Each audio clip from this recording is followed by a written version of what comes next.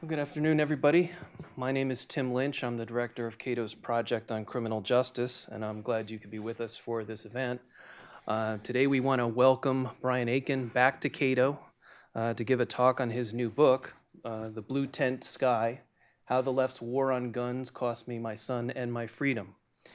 Now, this book relates a horrendous nightmare encounter with the American criminal justice system. Brian will tell the story in a moment, but I want to set this up very briefly with the bare-bone facts of what happened. Brian was in the process of moving from Colorado to New Jersey. While he lived in Colorado, he purchased several firearms legally. And he knew as he was planning his move that there might be different rules between what Colorado has on the books and what New Jersey regulations on firearms. There might be different rules in New Jersey. So he went about trying to find out what those differences might be. But as it turned out, he was arrested by New Jersey police in the driveway of his parents' home. And then the nightmare begins, losing his parental visitation rights with his son. And then he is sent off to a New Jersey penitentiary for these violations. At every turn, Brian believed that once the authorities heard his explanation and heard the circumstances of his case, that the charges against him would be quickly dropped. But he was unable to persuade the police officers on the scene. And in the days right after, you would think that maybe the police supervisors, once they heard the circumstances of the case, that the charges would be dropped. That did not happen. And then the case moves along through the system, and when the prosecutors learn the circumstances, they do not drop the charges. And the case continues to move through the system, and you would think that once the judge heard all the circumstances of the case, that he would dismiss all the charges. But it just didn't happen. It really is a nightmare of a story when you hear all of the details. Most people would not believe that this kind of incident could happen in America, but it does happen much more often than people realize. But by spreading the word in forums like this, we can make more people aware of the way in which the system operates, the way the system fails, and we can change the way in which the government operates. Our format today is going to be very simple. Brian will tell us his story and the thesis of his book. After that, I will introduce my colleague, Walter Olson, who will offer comments on the case. We will then take your questions before we adjourn for a luncheon upstairs. Before we begin, let me ask those of you who came with cell phones, if you just take a moment now to quickly double check and make sure that they are either turned off or silenced so we won't have any interruptions as we get underway here.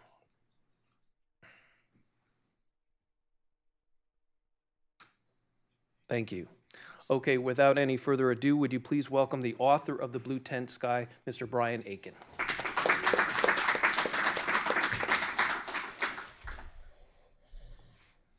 Thanks, Tim. Hi, everyone. Thank you for coming today. I had to amend my usual speech because it goes on for about 60 minutes if I just keep talking. I can always think of something more egregious to let everyone know about. But I trimmed it down, and so I have notes. So for the first time, I'll actually be looking up and down at my notes to keep me on track. Before diving in, I'd like to thank the Cato Institute and Tim Lynch for having me back at Cato to share my story with you. It's an important story, I think, because it's not a hypothetical. This actually happened to me, and it happens to a lot more people than you might think. Right now, there are over 100 cases being reviewed by prosecutors in the state of New Jersey, all related to individuals who are either in prison or awaiting trial for illegal possession of firearms without a concealed carry permit. On January 2nd, 2009, I was driving on the New Jersey Turnpike, headed north from my parents' house, when I got a call on my cell phone. I was headed to my new apartment in Hoboken and had just gotten in an argument with my mother about how I needed to borrow money for a custody lawyer. Looking down at the phone, I saw my mom was calling me. I answered, but it wasn't my mom on the other line. It was a police officer. After I had left my parents' house, where I had been living for a few days, My mom called 911 and hung up the phone. She was worried about me, just enough to call the police, but knew better and hung up before anyone answered. It was too late, though. The police traced the call and responded to an abandoned 911 call. The officer wanted to know what was going on. I was going through a custody battle with my wife and had just moved from Colorado to New Jersey to be closer to my son. 3,000 miles, had put the house up for sale, had left my job, all because my wife and my son had moved back to New Jersey and I wanted to be closer to him. For the past 4 weeks, my wife had been withholding custody of my son. The previous week was Christmas, and on the day of my visitation, my mom and I waited for hours outside of the Ocean County Courthouse, waiting for my wife to show up with my son, and she never came. Like with many acrimonious divorces, my son was being used as a poker chip, and if I gave her the financial demands that she wanted, I would be able to see my son. But I wasn't even in a position to meet those demands, especially not with paying a mortgage on a house in Colorado, being 24 years old, only a few months out of college, and now having to pay rent on a newly acquired apartment in Hoboken.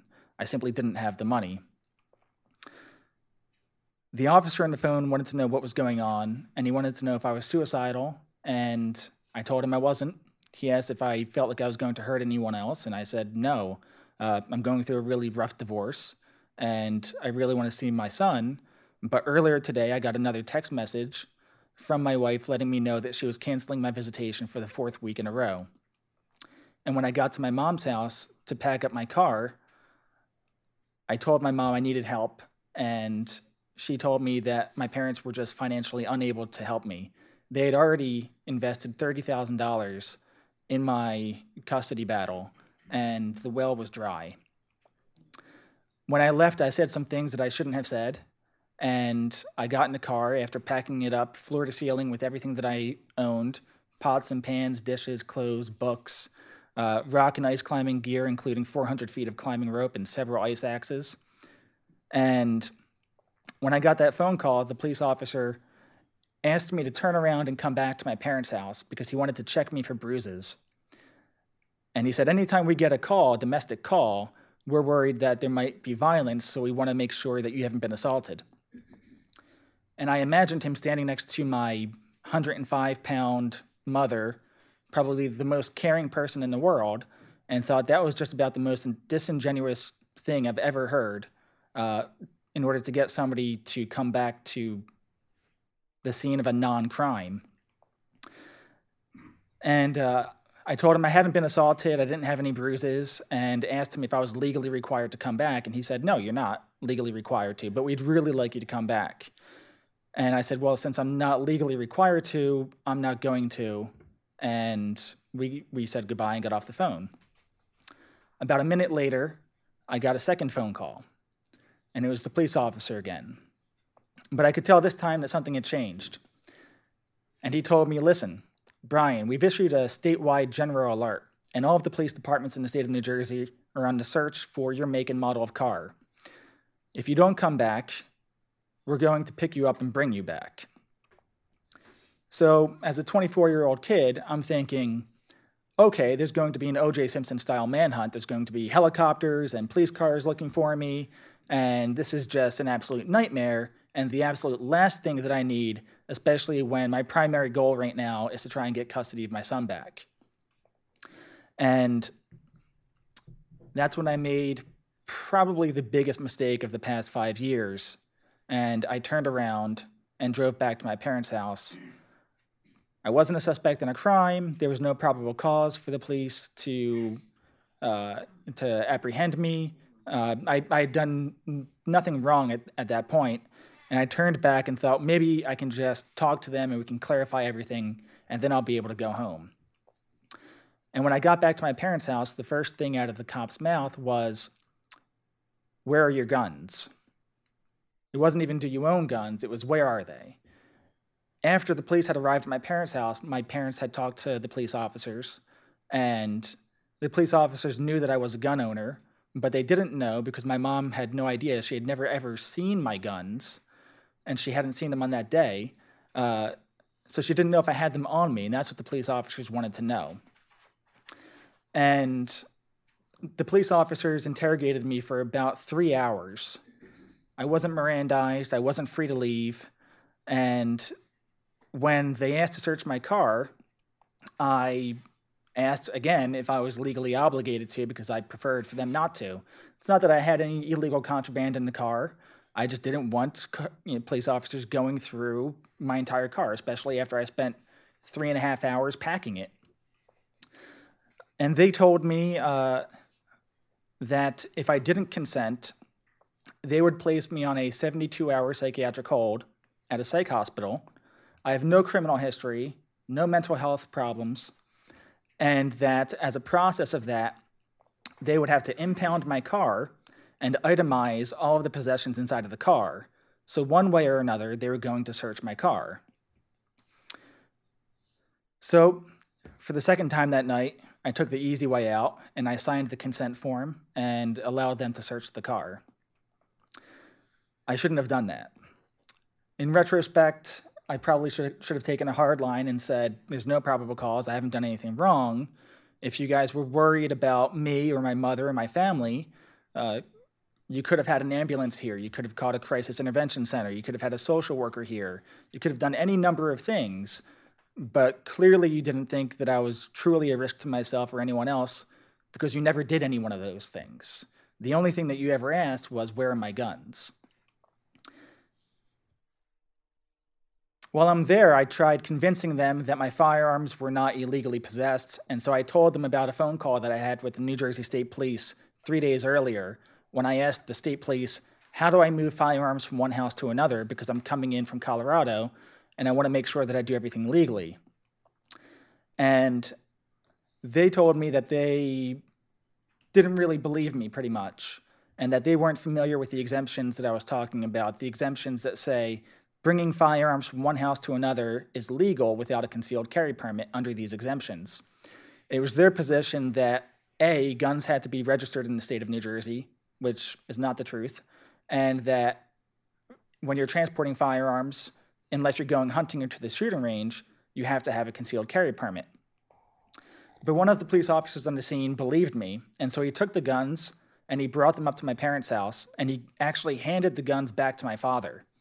And he said, if you can put these back in the safe, Brian can come back tomorrow morning and get them after things have cooled down. And so my dad went back into the house, and after a few minutes passed, my dad showed back up to the front door.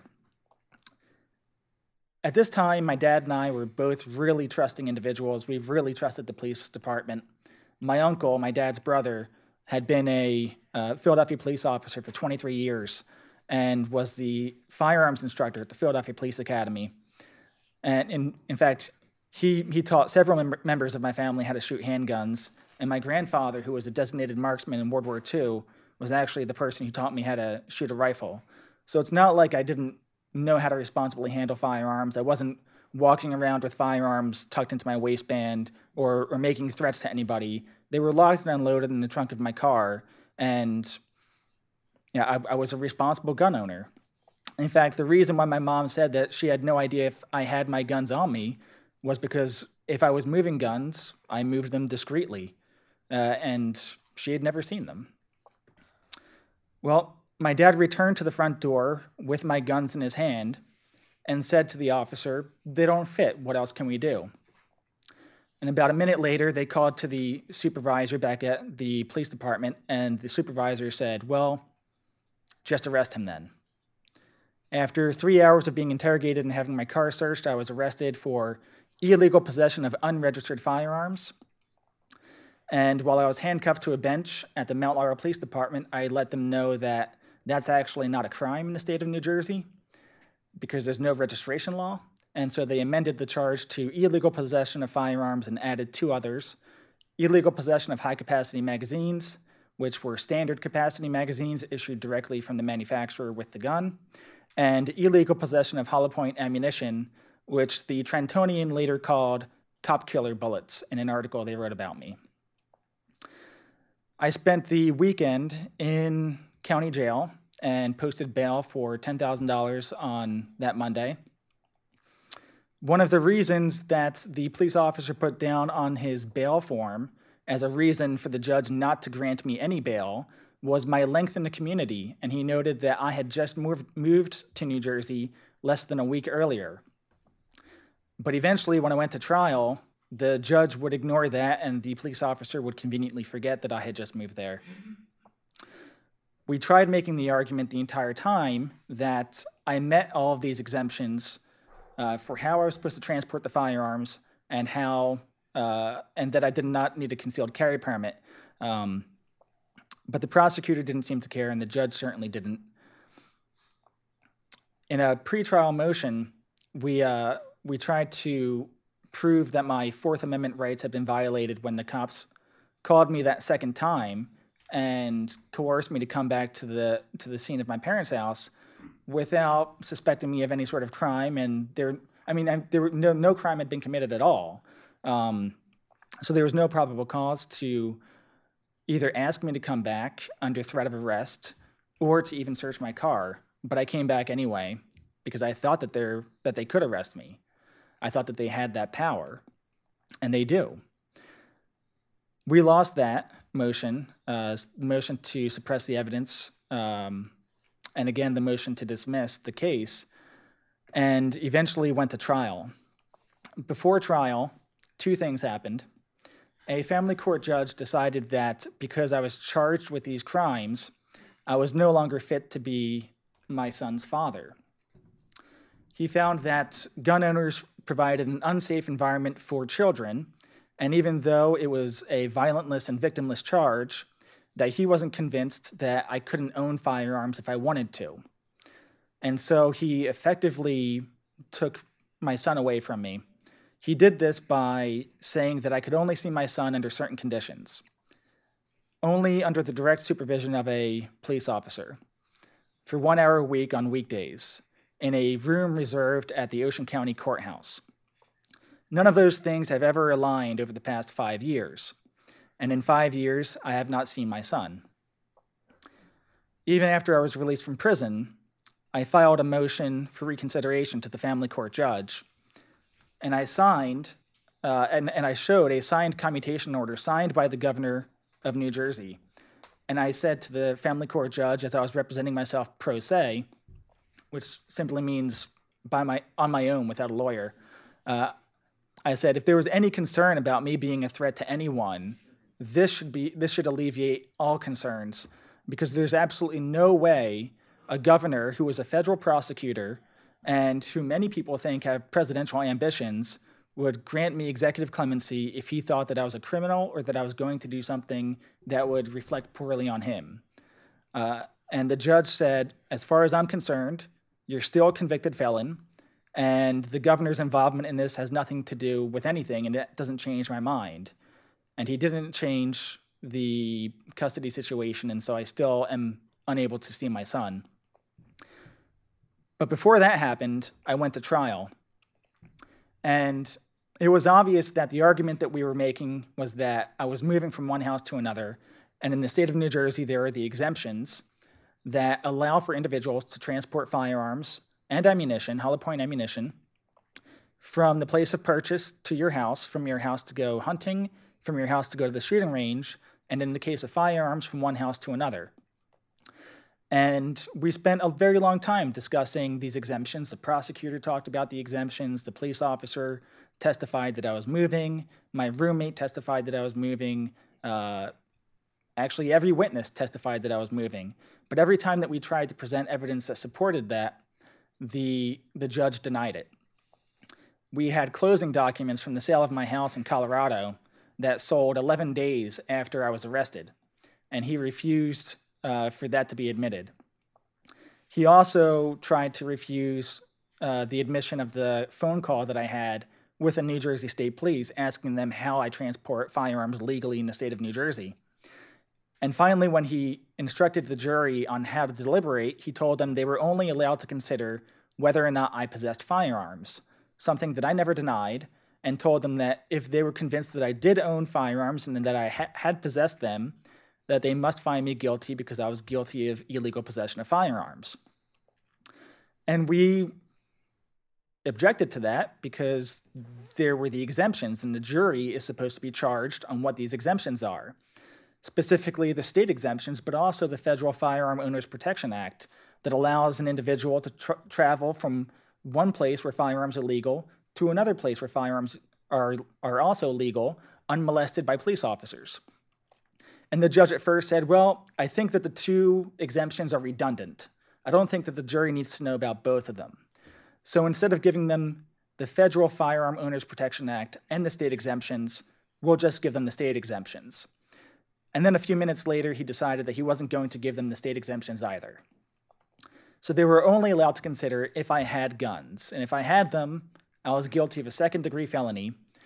And the punishment for that is 5 to 10 years incarceration with a mandatory minimum of 36 months behind bars. That has since been amended to 42 months in prison as a mandatory minimum. And that's what Shaneen Allen, if you've heard about Shaneen's case, that's what she was facing. Well, the jury thought this was a bit of a sham, and they came back and asked the judge for the exemptions. They pretty much said, how can we spend this entire trial talking about what these exemptions are, and then when we go to deliberate, you tell us we're not allowed to consider what they are? And the judge sent the jury back to the deliberation spot, and the prosecutor and my attorney had a conversation with the judge about what they should do. And the prosecutor told the judge, well, clearly, I think you've got a very perceptive jury, and you need to be more stern and tell them that you are the judge and you are the law, and you're telling them as a matter of law that they're not allowed to consider any exemptions. And my lawyer made the obvious case that the jury wants the exemptions. They're the trier of facts. They need to know what these exemptions are. Otherwise, you're not letting them do their job. Give them the exemptions and let them do their job. And the judge said, well, no, I think the prosecutor's right. I think I have determined as a matter of law that they're not allowed to know what the exemptions are. So I'm going to tell them that they need to disregard any exemptions that they think might exist or that do exist. And if they think that Brian possessed firearms, they must find him guilty. And they came back a second time, and that request reads, why did you make us aware at the start of trial that the law allows a person to carry a weapon if the person is moving or going to a shooting range, and during the trial both the defense and prosecution presented testimony as to whether or not the defendant was in the process of moving, and then in your charge for us to deliberate, we are not permitted to take into consideration whether or not we believe the defendant was moving? But the judge refused again. 3 times they came back practically begging for these exemptions, and all 3 times they were denied. The 4th time, they came back and found me guilty. Later, one of the jurors would send me an email, and we would talk back and forth, and he told me he was worried about what kind of repercussions he would face, if there would be retaliation if they tried to nullify the judge's instructions. He was worried that if they did what they thought was right, and that was find me not guilty, that the judge would retaliate and somehow hold them in contempt. And that was why he told me they found me guilty. My sentencing should have been only a month later, but it took 2 months because they had to find a replacement judge. 2 weeks after my trial, Governor Christie declined to reappoint the judge to his life sentence. This has pretty much nothing to do with my case, and allegedly is related to 2 other cases. One which I'll speak about very briefly because it's interesting to note what's legal in New Jersey and what's illegal in New Jersey. In one case that my judge, Judge Morley, presided over, a police officer in Morristown, New Jersey, was caught on video receiving oral sex from cows. And the prosecutor said, well, there's a problem here. We'd like to charge this police officer and get him off the police force because there's something wrong here. And they found out that bestiality is not actually illegal in the state of New Jersey. So they couldn't charge him with bestiality. So the prosecutor said, okay, well, we'll charge him with animal abuse then, animal cruelty. And they moved forward with that. And during a pretrial motion, the judge wasn't convinced that that you could prove that the cows didn't enjoy it. How could you prove that it was cruel? And so the charges against the police officer were dismissed. And then that same police officer went on to rack up, I think, 42 charges of sexually abusing and molesting underage girls, and was ultimately found guilty, I believe, of 18 of them. So those are the kinds of people that this particular judge went out of his way to protect, and I'm the exact kind of person he went out of his way to make sure was convicted. Ultimately, I was sentenced to 7 years in prison. The mandatory minimum was 36 months, so that means before I could even be eligible for parole, I had to serve 3 years in prison for a nonviolent and victimless crime. And I spent 4 months bouncing between state prisons before several 100,000 people signed petitions, made phone calls to their senators, and even on one day crashed the lines to Governor Christie's office asking for the governor to release me from prison. And on December 20th, 2010, Governor Christie signed my commutation order and released me from prison 6 years and 8 months early. The 4 months that I spent in prison are things that I don't really enjoy talking about, but I touch on them in the book as much as possible. Several chapters are dedicated to that time in my life. But it's difficult to talk about what the consequences are when you look at the experience of spending 4 months and preparing your entire life for the reality that it will probably be 4 or 5 years before you get out of prison. So mentally preparing yourself to get ready to go to prison, where the prison that I was sentenced to was primarily known for sexual deviants, pedophiles and rapists, and then other individuals who couldn't be in general population. So there was the occasional entertaining NBA athlete or soccer player, or even police officer or judge who couldn't be in general population. But for the most part, these were rapists and pedophiles. And in some ways, I was told that I was lucky that I was sent there and not to, say, Bayview, which has a reputation for where all the young kids go to prove themselves and kill kids to get initiated into gangs. So in a lot of ways, they told me that I was lucky to be surrounded by pedophiles and not actually at one of these other prisons. It's also difficult because in addition to that, there's not even a conversation that I can have with my son, whose birthday is only a couple months from now, on February 15th, and who I haven't been able to see since his first birthday, which is coming up on 5 years now. And I'm afraid that all he knows is that his father is a felon, and his father is disinterested in him and doesn't love him. And that couldn't be further from the truth. But the state of New Jersey specifically does not care about law-abiding gun owners. In fact, the Attorney General in 2008 issued a directive, and I think that directive was why the police officers, the prosecutor, and the judge were so adamant about getting me incarcerated and putting me in jail. But she issued a directive to all of the prosecutors saying that anyone caught with a gun, regardless of whether they have a criminal history or if they have malicious intent, should be prosecuted uniformly and vigorously. And that simply meant that the person who was a gangbanger and had just held up a gas station and killed somebody was supposed to be tried just as severely as I was for having firearms locked and unloaded in the trunk of my car. And in fact, my mom, someone who's worked for the Burlington County Family Support Organization, knows several violent felons who have no problem seeing their son.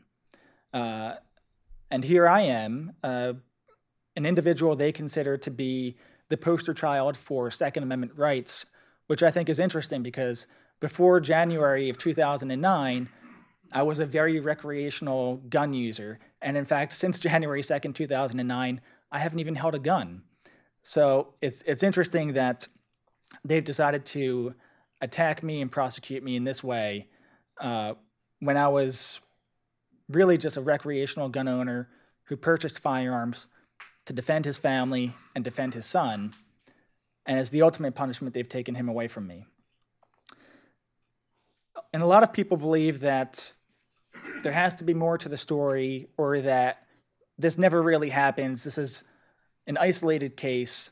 But as I said earlier, over 100 cases right now are being reviewed by prosecutors because with the light that has been shined on the state of New Jersey, not just because of my case, but more recently because of Shaneen Allen's case, who was being prosecuted for very similar charges: illegal possession of hollow point ammunition and illegal possession of a firearm, even though she had a concealed carry permit in the state of Pennsylvania. She was pulled over in the state of New Jersey and ultimately arrested. And she found herself in the same position I did, where we were just at the end of our rope and we had really nothing left to lose. So we went public with our stories. But most people have a lot to lose. And I spent a long time before I actually went public thinking about how my clients might act, how my friends might act, how my family members might act, how the community at my church might act and respond to this news that I was being indicted on 3 felonies, firearms charges, as if I was a gun smuggler or providing guns to a gang. And so I stayed quiet, and most of these other individuals stay quiet too. But just because they stay quiet doesn't mean that they're not being prosecuted as well. And it's unfortunate this is such a hidden story, because it happens so often that I get about 12 emails a month from different people that it's happening to, either family members of people that it's happening to or the individuals themselves. And they want to know what to do because they're scared and they don't want to take the plea deal. And the plea deal is always the same: a 5-year sentence with a 1-year mandatory minimum. And they think, if I didn't do anything wrong, should I fight these charges, or should I just take the 1 year? I don't know what to do. And I tried telling them. They made that same offer to me 12 times. 12 times they made that plea offer. The judge made the plea offer. The judge told me that I had guns in New Jersey, I was guilty, and I was going to go to jail. And he said these things 6 months before we even went to trial, 6 months before there was even testimony about my case or evidence presented.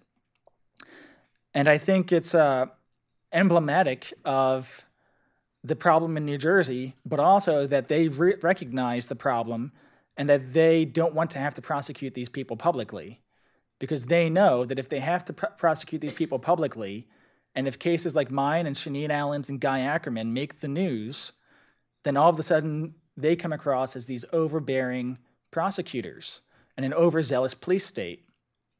So if there's anything that we can learn from this, it's that ultimately the laws need to be reformed. But in the meantime, I think a great thing to do, if you find yourself in a similar position, is to refuse the plea deal. If you haven't done anything wrong and you haven't committed a crime, there's no reason to say that you have. There's no reason to have a felony on your record. There's no willing to cop out to something you didn't do. And for Shaneen and I, that was a matter not only of personal integrity, but she has 2 young sons, and I have one as well. And for us, it was a matter of thinking, what would our kids think about us if we copped out to this felony that we didn't actually commit? How would they look at us? Is that the kind of father that I want to be? Shaneen didn't think it was the kind of mother she wanted to be. Unfortunately, all my son has right now is this book, because I'm not able to be in his life on a daily basis and teach him what I think it's supposed to be like to be a man of principles and values and ideals, or high integrity. So I had to write this book, and I hope that I'll be able to see him sooner. But if not, I know one day he'll be able to pick up the book and know that I haven't stopped loving him, and that in many ways I fought this fight for him. Thank you.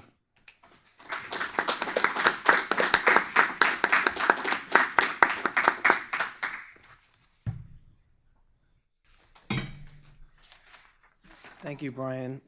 We're now going to hear some remarks from my colleague, Walter Olson, who is a senior fellow here at Cato Center for Constitutional Studies. Prior to joining Cato, Walter served as a senior fellow at the Manhattan Institute, and his writings have appeared in all the major newspapers, New York Times, Washington Post, the New York Post as well. He's written several books on our legal system, including Schools for Misrule, The Excuse Factory, and The Litigation Explosion. He's also the founder and a writer at a very popular legal blog called overlawyered.com. Please welcome Walter Olson.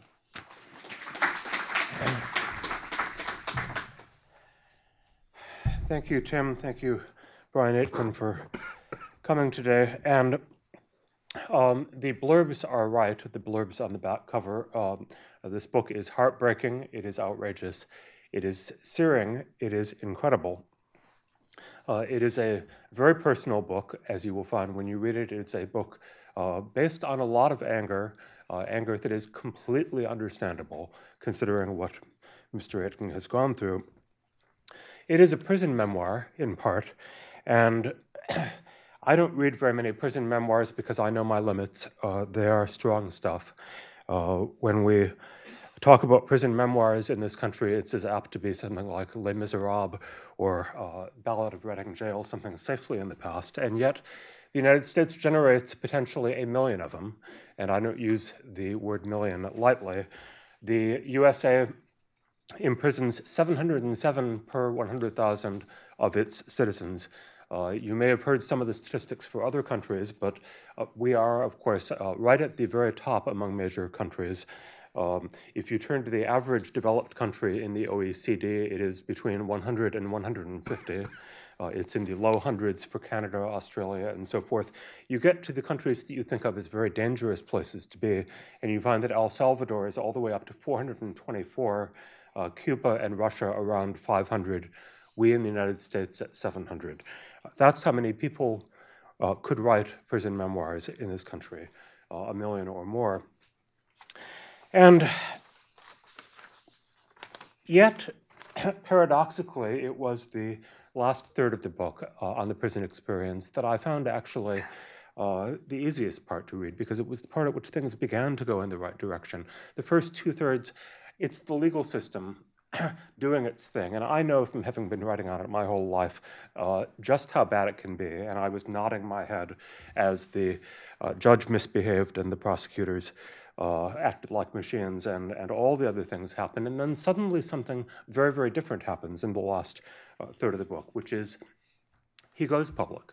The Philadelphia Daily News, a tabloid, writes it up. And I don't know how many times I thought as I went through this, thank heaven for the talk show hosts, thank heaven for the tabloids, thank heavens for the unrespectable media, because if it had been left up to the respectable media, who knows whether you would have been here today. Judge Napolitano at Fox News made it a personal cause. The libertarians jumped in, and you know that things are on the right track when that happens. Clark Neely, our dear friend at the Institute for Justice, and many others, the hundreds of letters began coming into the prison, the hundreds of thousands of signatures on the petitions. And because it is so unusual, this is a story that especially, don't abandon the book partway through because it can get so depressing, because this is something you won't often see, is people coming together to right an injustice. Well, and yet we've got that first 2/3 of the book that landed him there. And the question that has to arise is, how typical is this story anyway? We know, in fact, that it's very atypical in many ways. How many cases where someone lands in prison have they actually called law enforcement to try to figure out what the rules were so that they could obey them? A precious few. So in that sense, it is an outlier case. It's a very unusual case. And yet I would submit, and I'm going to go through a series of these points, that in policy terms, so much of what happens in this book is different in degree, yes, very different in degree, but not necessarily different in kind from the experience that many other people go through. In white-collar crime, for example, it's really not that unusual for someone to be hit with criminal charges over business activities, even though they've got a compliance staff that did look into the issue on point and did try to give advice about whether or not they were behaving legally. Yes, that does happen. The plea bargain that he was offered, the plea bargain that most people take, is unfortunately a very, very typical part of the system. Mr. Aitken cites figures in his book about how more than 95% of cases result in plea bargains. Most people yield, and in particular, a lovely study that was done at Florida Institute of Technology, I believe, in which students were put through a simulation. They weren't told what the test was actually about. They weren't told what the study was actually about, but instead they were maneuvered into a situation where they clearly had not done a particular kind of misbehavior in carrying out the experiment. They were accused of it anyway, and then they were handed the college equivalent of a plea bargain in which if they admitted guilt, there would be very light consequences. And if they denied guilt, then it would go to the administration of the college and various bad things could potentially happen unless they could prove that they were right. How many do you think took the experimental equivalent of a plea deal and were willing to swear to their own guilt? 56%. And I'm surprised it wasn't higher there. Probably some of them had caught on that it was just an experiment. So yes, you have people pleading guilty every single day to things that they don't believe they were guilty on, things in some cases they would have won acquittals on. That's not atypical, that's not an outlier, that is our system. Now you have appeal, and I was nodding as I saw the judge's outrageous rulings on not letting the jury hear the exceptions having to do with moving a house, around which the whole case revolved. And it was very clear that the jurors correctly saw that this was the crux of the case and the judge was keeping it from them. And I thought, okay, well, I'm sure everyone realizes that Brian is going to win on appeal on those points. And, you know, it's such a cold realization. Yeah, he's going to win on appeal, as he did on, except for a very extra peculiar third situation. He won an appeal on the two main things, but what cold comfort, literally cold, to be in prison in the meantime. What terribly cold comfort to know that you're going to win an appeal when this is happening to you in the meantime. And yeah, appeal worked out about the way it usually does. We have a pretty good court system as far as appeals, and they usually do get it right. And sure enough, the appeals court caught what was going on. And sure enough, as is also typical in our situation, the higher level courts, the US Supreme Court and the state Supreme Court, did not intervene to remove the remaining injustice, because when you're up at the highest level of appeal courts, you're not actually about rectifying individual injustice anymore. You're about keeping the law tidy. And I see that, and they can only address cases where there's an untidiness in the law. And there actually was in this case, because if you read the book, you'll find that the only count that was not overturned was something so weird that even the New Jersey authorities didn't understand the law correctly. The court could have tidied that up because other people, as Brian puts it, faced that same issue about ammunition. But they are unwilling to do everything for every case that comes along. Well, the question that remains is what made the law so harsh and unreasonable in this instance, law enforcement. And he offers some very correct analysis about the incentives that judges and prosecutors, for example, face to be tough on crime. Your career may be over in most American states as a judge or a prosecutor if you are seen as not being tough enough on crime. That's all completely true as far as it goes. And yet, it leaves unexplained, why isn't law enforcement always unreasonable? I mean, we're all familiar with the highway officer who stops you and lets you off with a warning, perhaps because the officer sees you as part of the same community and realizes you'll be scared enough by the warning. Why didn't it happen in a case like this, where the stuff was in the trunk? Why wasn't there a warning? Why, if they had to escalate from don't do this next time, why couldn't they have gone up to, all right, we're going to put out a bulletin, and if you're seen transporting in the future, you're in serious trouble. They could have gone up another level and confiscated the stuff. I mean, Lord knows our law enforcement agencies love confiscating valuable property. Most of them have forfeiture programs that let them get the benefits. So why so extraordinarily strict, even by our contemporary American standards? And I thought of this book when I was reading a report, I think in the Wall Street Journal within the last month, of how it's done differently. You know, that we libertarians, when we argue for any sort of lenience or flexibility in the law, are used to people saying, "Oh, you're an anarchist. Go back to Somalia. You don't believe in law enforcement." You know, the irony being that, of course, Somalia has tons of violent imposition of norms. But of course, as I'm saying, law enforcement has always known throughout human history that there are intermediate sanctions between taking the toughest possible hard line and doing nothing at all. And so this story I was going to tell was from U.S. Customs, where, sad as it may be, people returning from Europe are very often trying to smuggle delicious things in their luggage from that you can get in Europe and that you can't get in the United States, like Italian cured meats and things. And so the customs officer at JFK was explaining, yeah, we know people do this. What we do is when we're onto them, and we have ways of being onto them, we ask them, are you sure you haven't forgotten to declare something? And sometimes they'll hold out for 2 or 3 rounds, and then we'll get a little more specific. Are you sure you haven't forgotten to declare something from Italy, maybe? And eventually, virtually every single one of them fesses up, declares it, we confiscate it. They don't get to eat it. The law is enforced, but implicitly, this is better than having thousands of people prosecuted for what probably is a fairly serious federal crime of lying on your customs declaration. So why does it work there, and yet it did not work in New Jersey? And I think that the Attorney General's directive that he mentioned briefly in his speech and tells it at a bit more length here, the Attorney General of New Jersey, Ann Milgram, had put out a directive saying that the gun control laws had to be enforced stringently and uniformly. She didn't use the word zero tolerance, and yet you could kind of read that into that. And isn't that interesting? Because smuggling Italian salami isn't viewed moralistically the way gun control is. I just spent 25 years living up in New York. I know how they think about guns. I almost thought about that myself, despite my belief in the Second Amendment, where I would be frightened at the very appearance of the word gun in an article. I mean, I've moved down here to the kind of place an hour and a half out of D.C. where people have their prom pictures with guns. But at the time, I was scared at the idea. Oh my goodness, a gun in the same house with a child. That maybe it being locked up in isn't enough of a legal deterrent to that.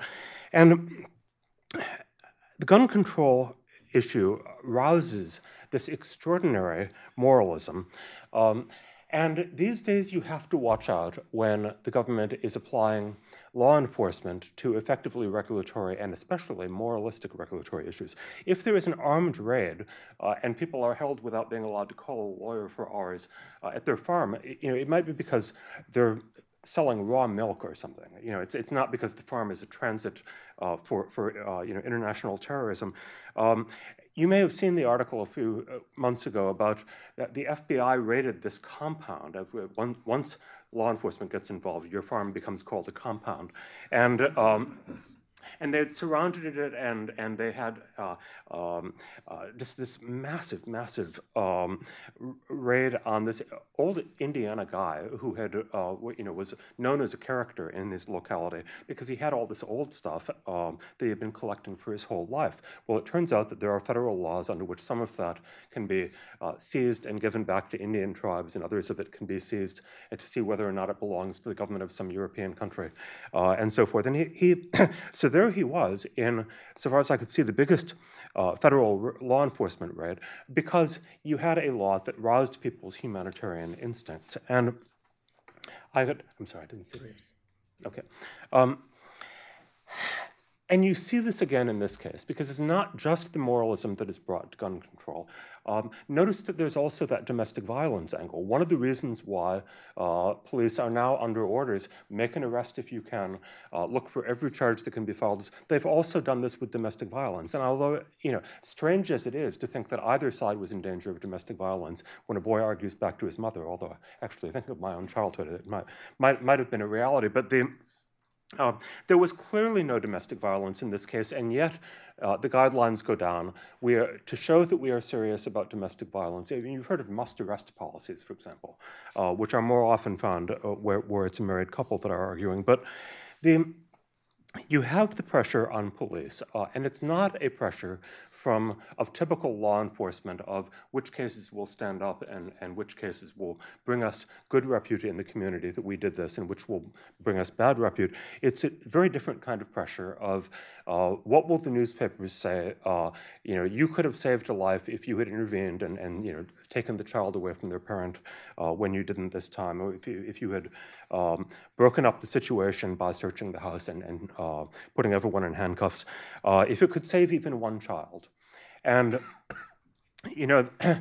be on your guard when you can ever hear the phrase, if it could save even one child, because usually what is happening is that law enforcement is being pushed into some area of human life where it had not been seen as sufficiently present so far. This all happens, so far as I could see, from what I think cops call a welfare check. Where they check into a household because they're afraid that something might be wrong with someone there. And I'm going to revise the old Ronald Reagan line. The most threatening words in the English language may be, I'm here from the government and I'm here on a welfare check. So we can see already some of the bad consequences. We can see, for example, that if the consequence of lifting the phone receiver and pressing 911, even if you hang up, even if you change your mind and realize there was nothing wrong, just to have called brings massive police response to your house. Well, many people are going to take the lesson, I'd better stay away from 911. You never know what's going to happen. It could escalate, and right now, it's more likely we can control the situation without calling 911. What a wacky incentive to give people. And this is where, and we talk a lot about the spread of criminalization at the Cato Institute and how so many areas of human life have been hit by criminal law that were once left to other sorts of social and legal remedies. And the answer is that there may be limits, in fact there are natural limits, to how active the government can get when it's just trying to protect life and property, because there's a finite number of threats to life and property. There are no limits to government's humanitarian ambitions. Watch out for those humanitarian ambitions. And they remind me of one of my favorite quotes from Friedrich Nietzsche, which is, distrust all in whom the urge to punish is strong. Thanks.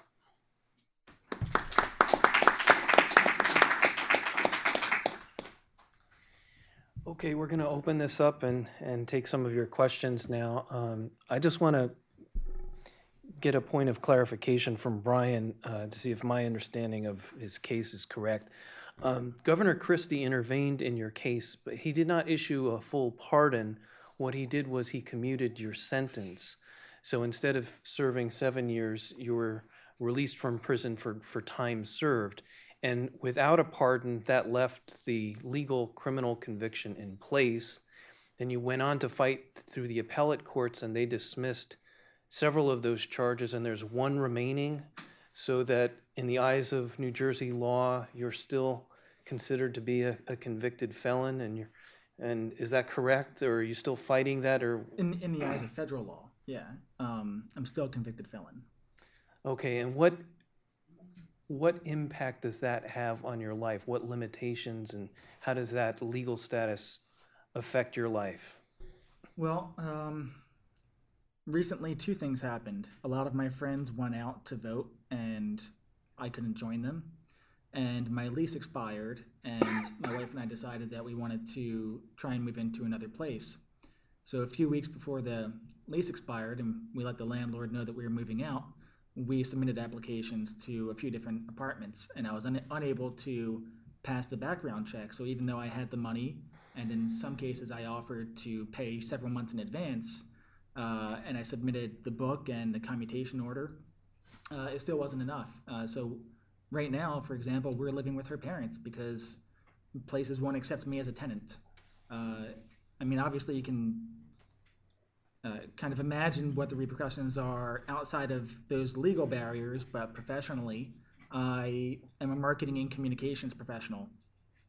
And there are a heck of a lot of liberal individuals who run that industry, and it can be incredibly challenging. If I didn't have a little entrepreneur inside of me, I don't know what I would be doing right now.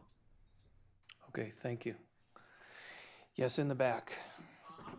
Just wait a second for the microphone to arrive so that we can all hear your question, and please identify yourself and any affiliation you might have. Hi, my name is Scott Cassens with One Generation Away, and I'm just a little bit unclear in that final matter that leaves you a convicted felon. Have all your appeals been exhausted on that charge, or are they still underway? Yeah, so we appealed to the New Jersey Supreme Court, and they denied to hear it. And then we appealed to SCOTUS, and SCOTUS also denied cert. SCOTUS is the Supreme Court of the United States. Yes. And that final outstanding conviction is illegal possession of hollow point ammunition. And the reason that the appellate division didn't overturn that was because illegal possession of firearms has all of those exemptions that I talked about. So it's legal to take your guns from the place of purchase to your house, from your house to go to the shooting range, from your house to go hunting, or from one house to another when you're moving. Hollow points have all of the same exemptions, except it doesn't specifically say that you can take hollow point ammunition from one house to another. So in the appellate division's eyes, you are legally required to leave your hollow point ammunition at your previous residence when you move to a new house. It's absurd. Great for kids. Yes, sir. Yes, sir. My name is Kami Bhatt. I'm with the Pakistani Spectator. And my question is that I'm so sorry about this hardship and ordeal you went through, and still you are going through. I wish you were a Muslim like myself. My first name is Mohammed. You are a brown man. It would be so easier for you to sue judges. And this is my question. These judges seem to have lost their conscience. Were they white, black? I mean, I understand they were liberal, but liberalism is not a religion. So I just wonder about the race of those judges who really were determined to go after you. And my question is, can you sue judges in the United States? Thanks. So I'm not a constitutional lawyer, but I was told that there is a 18 USC 1983, which is a deprivation of civil rights claim that you can make not against necessarily the government itself, but against agents of the state for depriving you of your civil rights. And there was a lot of discussion about doing that, not necessarily to the judge, because the judge has, I believe, absolute immunity. But we could be able to do that at least with the police department and possibly even the prosecutor's office. And I think my lawyer was a little bit too excited about that prospect, and we appeared on Fox and Friends to discuss that possibility, I think with Steve Ducey. And that was before the appellate division came down with their decision to uphold one of the convictions. And we think there might have been, we don't know for certain, but there might have been an incentive for them to uphold one of the convictions so that they could justify all of the actions of the police and the prosecutor and the judge. Of course, that's only my speculation, but so long as they've upheld that, they've justified all of the actions. Do you want to say something? Yeah,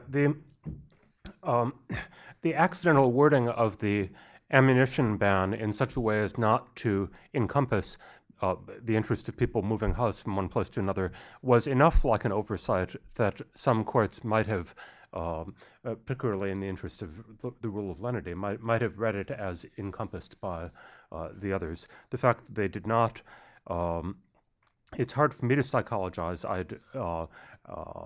It's very difficult for good practical reasons to sue prosecutors and judges, even when they have handled cases poorly. My instinct on this is that the correct way of resolving the rest of it is for the governor of the state of New Jersey to issue a pardon, but if it's not requested by the person with the conviction, of course, that won't happen. Yes, sir, on the end.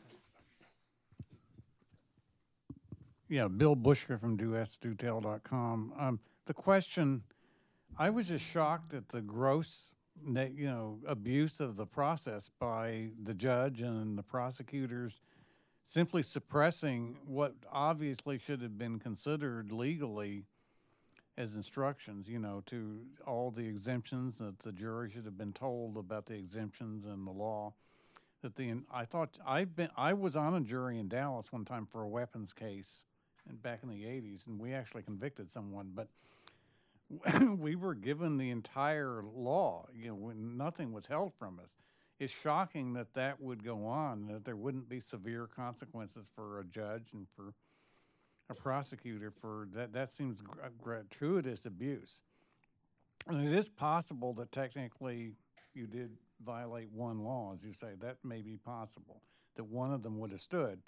But everything else, it's just shocking that there is so much political pressure over this weapons issue that prosecutors and judges would behave this way. Is that the reason? Just simply the political pressure? Well, in many of the cases that go to trial, attorneys typically do argue among themselves about what's the proper instruction that should be given to a jury. But what is extraordinary in Brian's case is where the jury is sent off to deliberate, and then 3 separate times they send out notes saying, can you give us more information and instruction on this moving exemption that we've heard about? And 3 separate times the judge sends them back without that information. That's what's really extraordinary. Yeah, and this reached a point, as far as punishing the judge was already out of office for the reasons recited and had been reversed.